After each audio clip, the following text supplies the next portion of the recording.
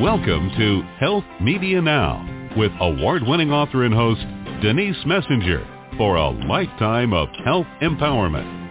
Live by being in the pink, meaning P stands for being persistent, I stands for using your intuition, N stands for networking, and K stands for obtaining knowledge. Our guests entertain and share cutting-edge information. They share with you what may have taken years to achieve through experience in their field. Become inspired and motivated.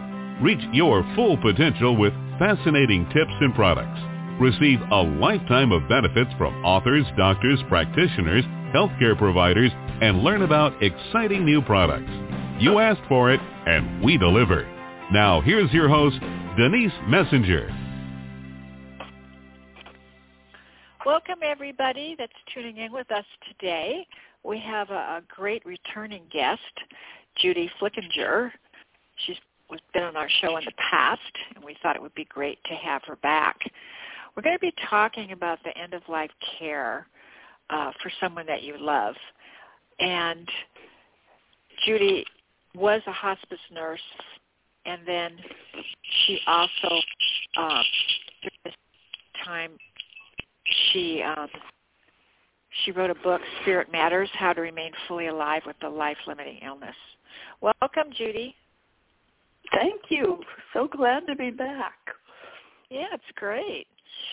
So I'm going to pretty much turn the show over to you, and you can kind of inform our listeners on, what your career was, and then, what motivated you to write your book, and give them some good tips on end-of-life care.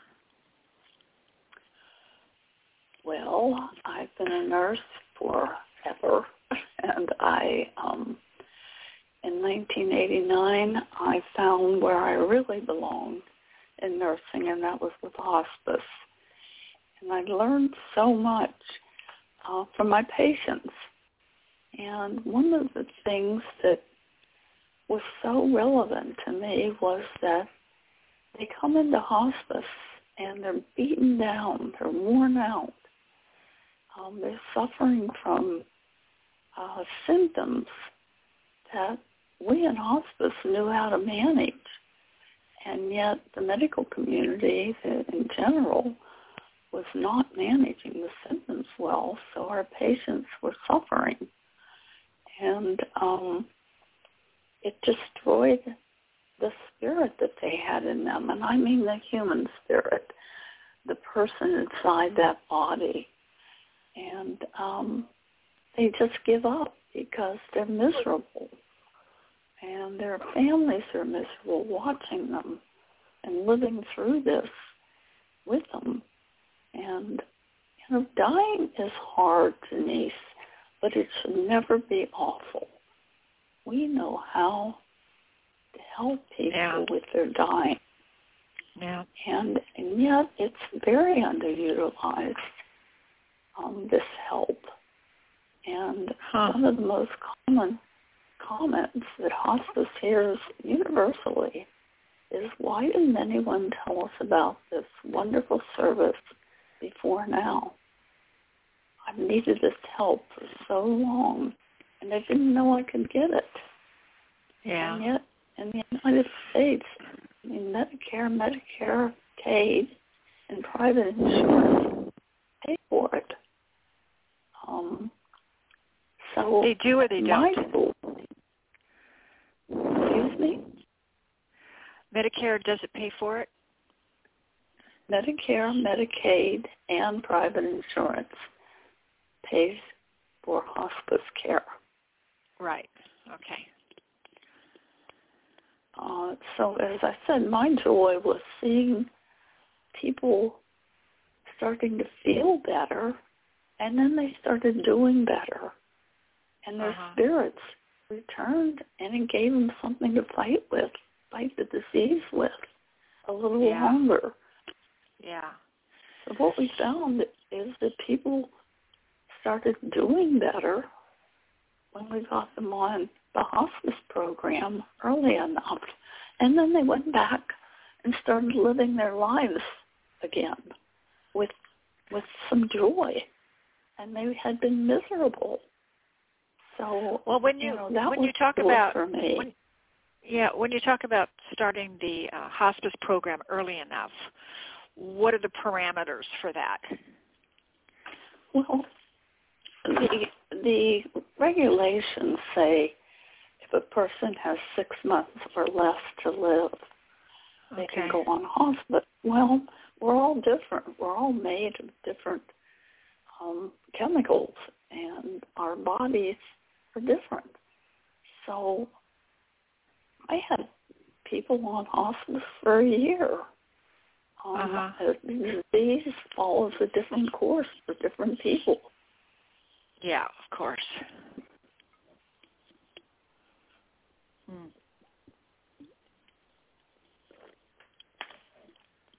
Well, it's up to the physicians to put them into the system, correct? Not necessarily. First of all, we've known for years, I've known this for 40 years, that physicians will continue to treat their patients with the same disease. If they had it, that they would stop treatment for themselves, but they'll continue to treat their patients. And there have been studies done about this. So, and what do you mean by that? Well, so let's give an example. Stanford University School of Medicine, they did a study, and they spent $2 million on this study. And they had 20 people, professionals, doctors, nurses, hospice people, clergy, college professors, and they did the study for 22 months.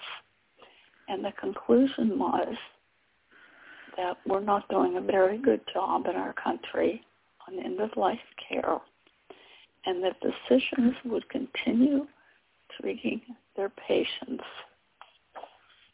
long after that they would allow treatment on themselves if they had the same illness.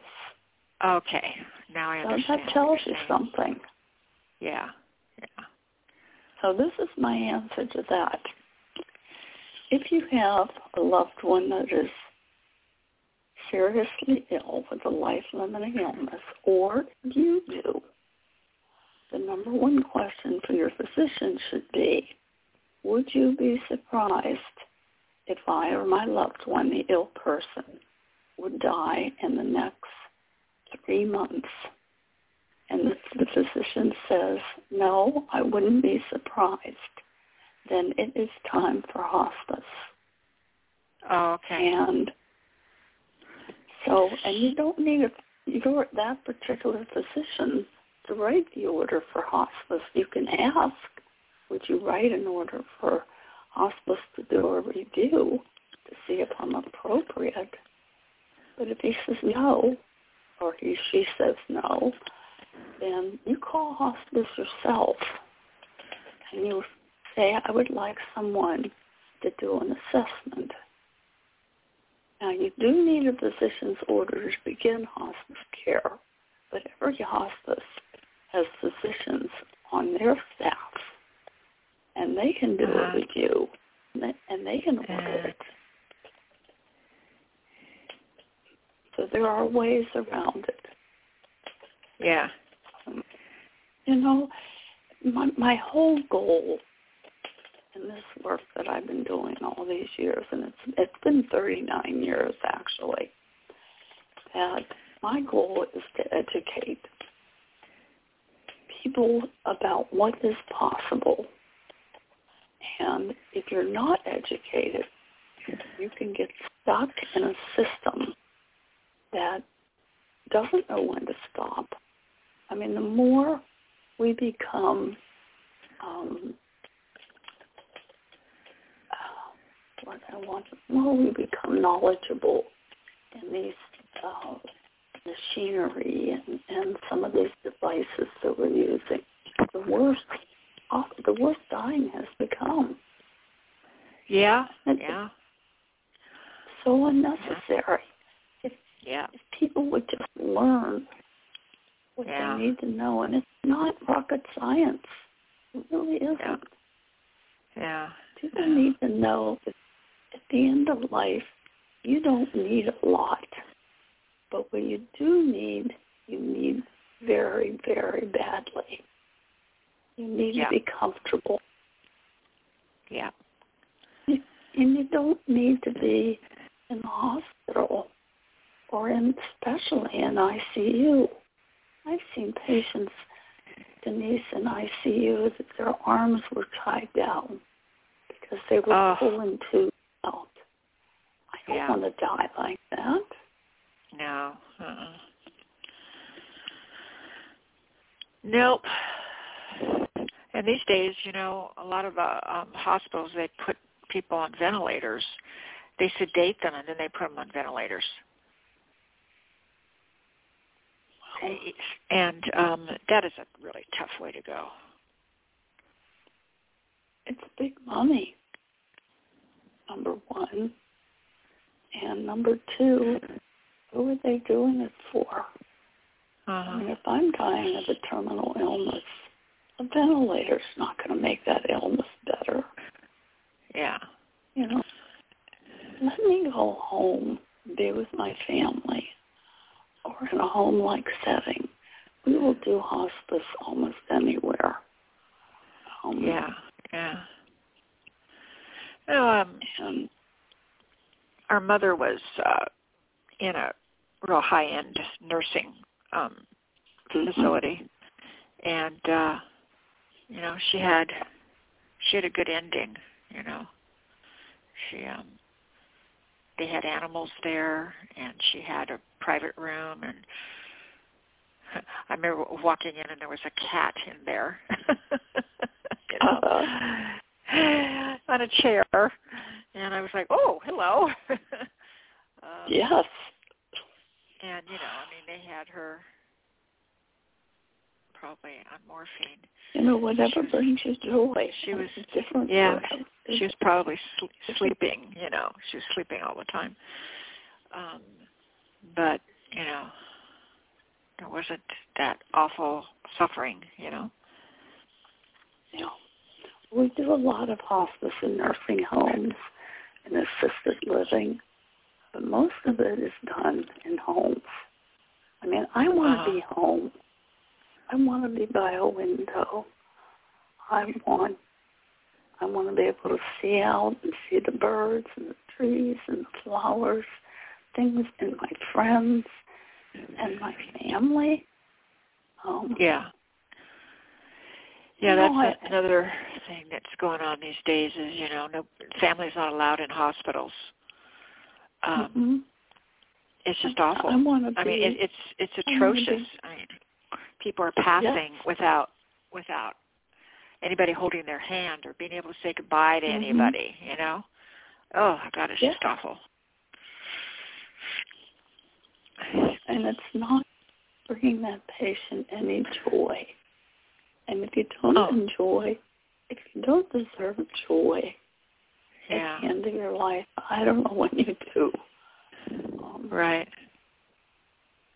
And there are ways to do it. And hospice knows how to do it. I remember one man, he and his wife had an adult son that was on drugs. And the son came in while the dad was terminally ill at home, and he stole money for his habits. And the father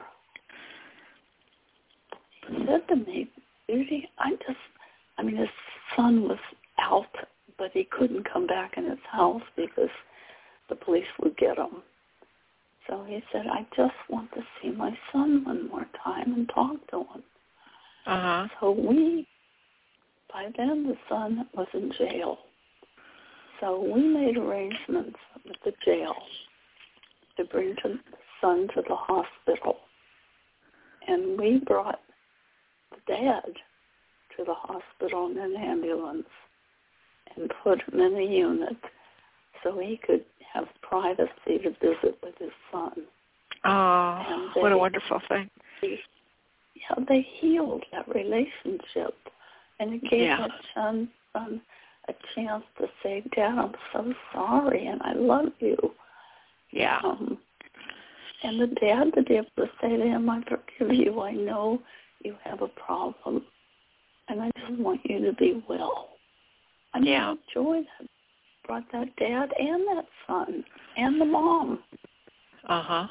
I could tell you story after story of wonderful, wonderful things that happened throughout my hospice career, and some of them very personal because I live in a community. There are now 140,000 of us that are 55 and older.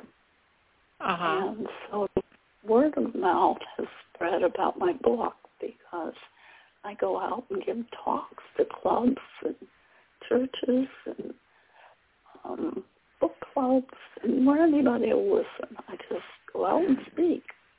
And so the word has been around. So people are calling me because my name's in the phone book, and they have questions. And some of the wonderful things that have just touched my life. You know, it just has made, I had a call from a friend of mine, and she said, Judy, I met this lady at Curves. She said she told me that her husband had died, but that she had read this wonderful book that helped them through this. And so my friend said, well, I have a friend that wrote a book. Well, it happened to be the same book. Oh, so the lady said to my friend, I would really like to meet her. So we arranged for the three of us to have lunch. And this lady came in crying, saying, oh, Judy, you have no idea what a difference your book has made in my life, my children's lives, and it made my husband's life. She said he was dying of cancer. And because we had moved to this community, with lots and lots of golf courses, and that was his thing. He played golf every day because you can play it here on our 9-hole course. It's free. She said he played every day, and then he got sick. And the chemotherapy was making him so sick that he couldn't play golf anymore. He just, he basically had to sit in the toilet half the time.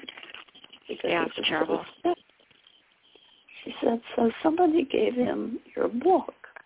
And he said, he read it, and he gave it, the woman said he gave it to me, and we made a decision together. We were going to stop the chemo because it wasn't making him better.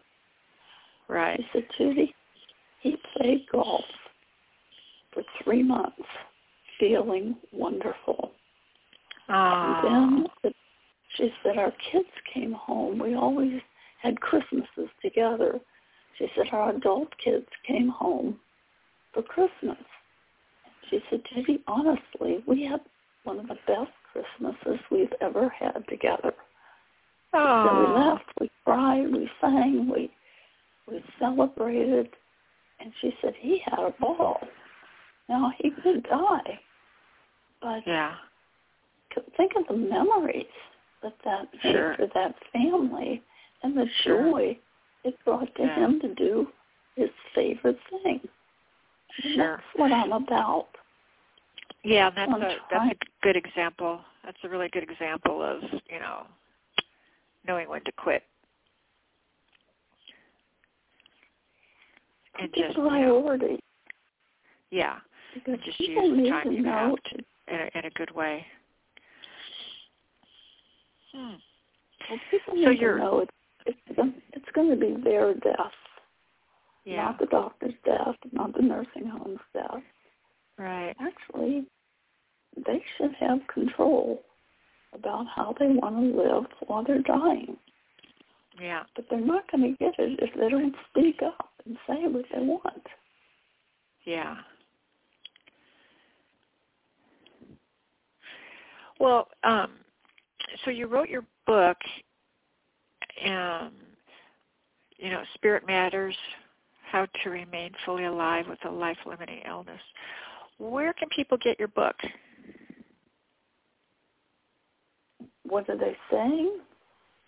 Well, if people go on Amazon and read the reviews, my book, it's been so touching to me that it's made such a difference, and people are finding direction and peace about their decisions.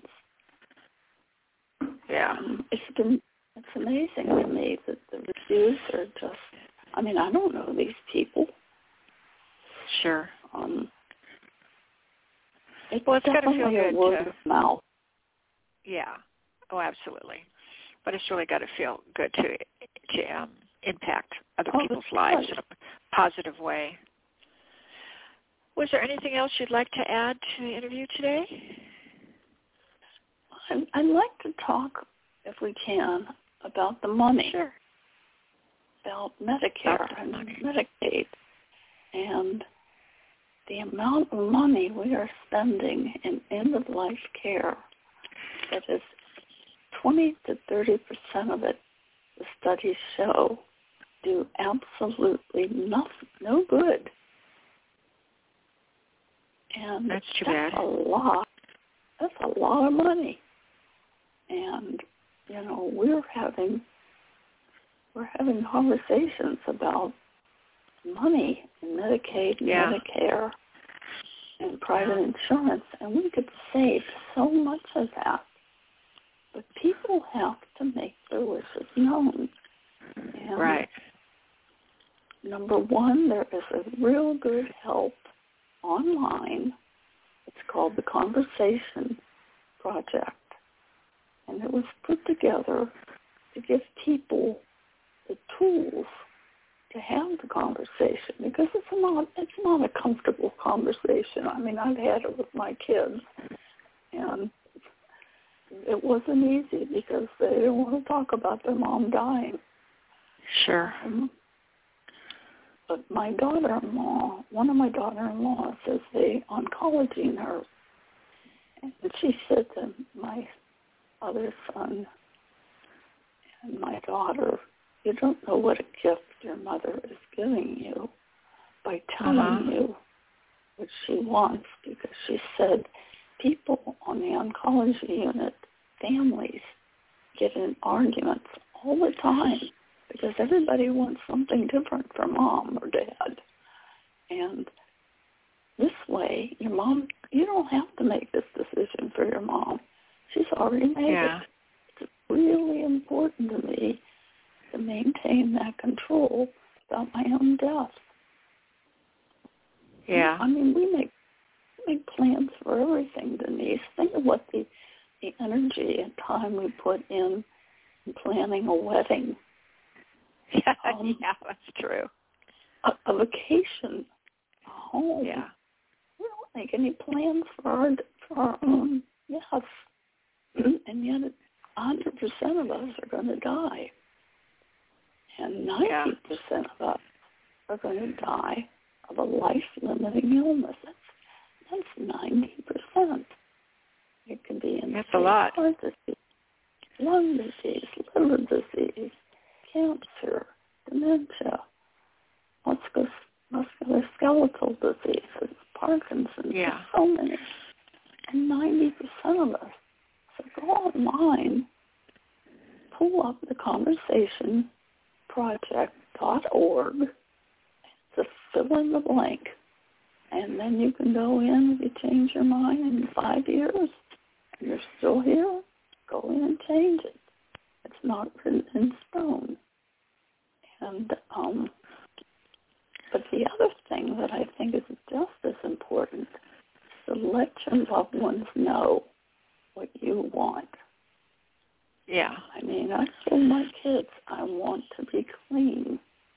I've gone into homes where people have not had a bath for 2 weeks because the people don't know how to take care of them. They've never done it before. Yeah. I want my hair combed. I want my teeth brushed. I want to be in a pretty nightie. I don't want to be in a hospital gown with my rear end sticking out. I want to be in a pretty nightie. And I told my kids, if you come at me with a Santa inshore, I'm going to spit it out. I want hot fudge sundaes. And if I want a glass of wine, give it to me. Sure. Whatever will bring me joy, I want it. So this is my control situation because I've seen too much suffering. I mean, people in hospice, we know what works. Sure. This is what we do for a living. Yeah. People shouldn't be in pain when they're dying. I have a whole chapter in my book about that. Yeah. Well, the professionals in the hospice, they know how to manage all of that. You know, the trained professionals. And if you still want to keep treatment going, you can't do that on hospice, but you can on something that is connected with most hospices, and it's called palliative care. And so people, that's kind of an early hospice, and then people that are trained, and when it's time for hospice, they're in the home, or nursing home, or wherever, guiding people as they go through changes in their disease to help them through that. It's like a bridge between one type of care, the hospice care, which is comfort care. Right. Hospice care is aggressive treatment. It's aggressive comfort care, where regular medical care is aggressive treatment for cure. And if your condition is curable, absolutely, I'll take it. But if it's not curable and I'm suffering, I want to be on hospice or at least palliative care. Unless I'm doing this stuff, it doesn't cost you anything. Right. Can probably save your family a lot of grief, because watching somebody suffering that you love is never good. No, not ever. Watching your loved one with their arms tied down because they want to pull tubes out. They're dying. Yeah. Please. Yeah. Don't do that. Yeah. So we can save suffering. We can save money. We can save families. I had several families where the kids, the adult kids, were estranged from their parents. Getting those kids to come home when one of their parents was dying healed so many relationships. It happened in my own family with my dad. And it left me, it didn't leave me where it found me, Denise.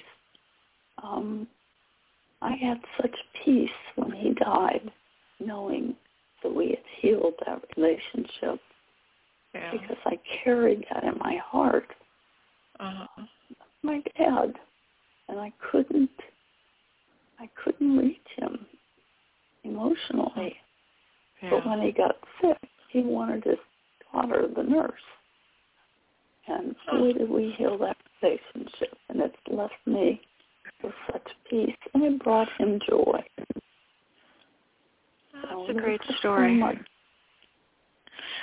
Well, I want to encourage our listeners to, purchase Judy's book, Spirit Matters, How to Remain Fully Alive with a Life-Limiting Illness.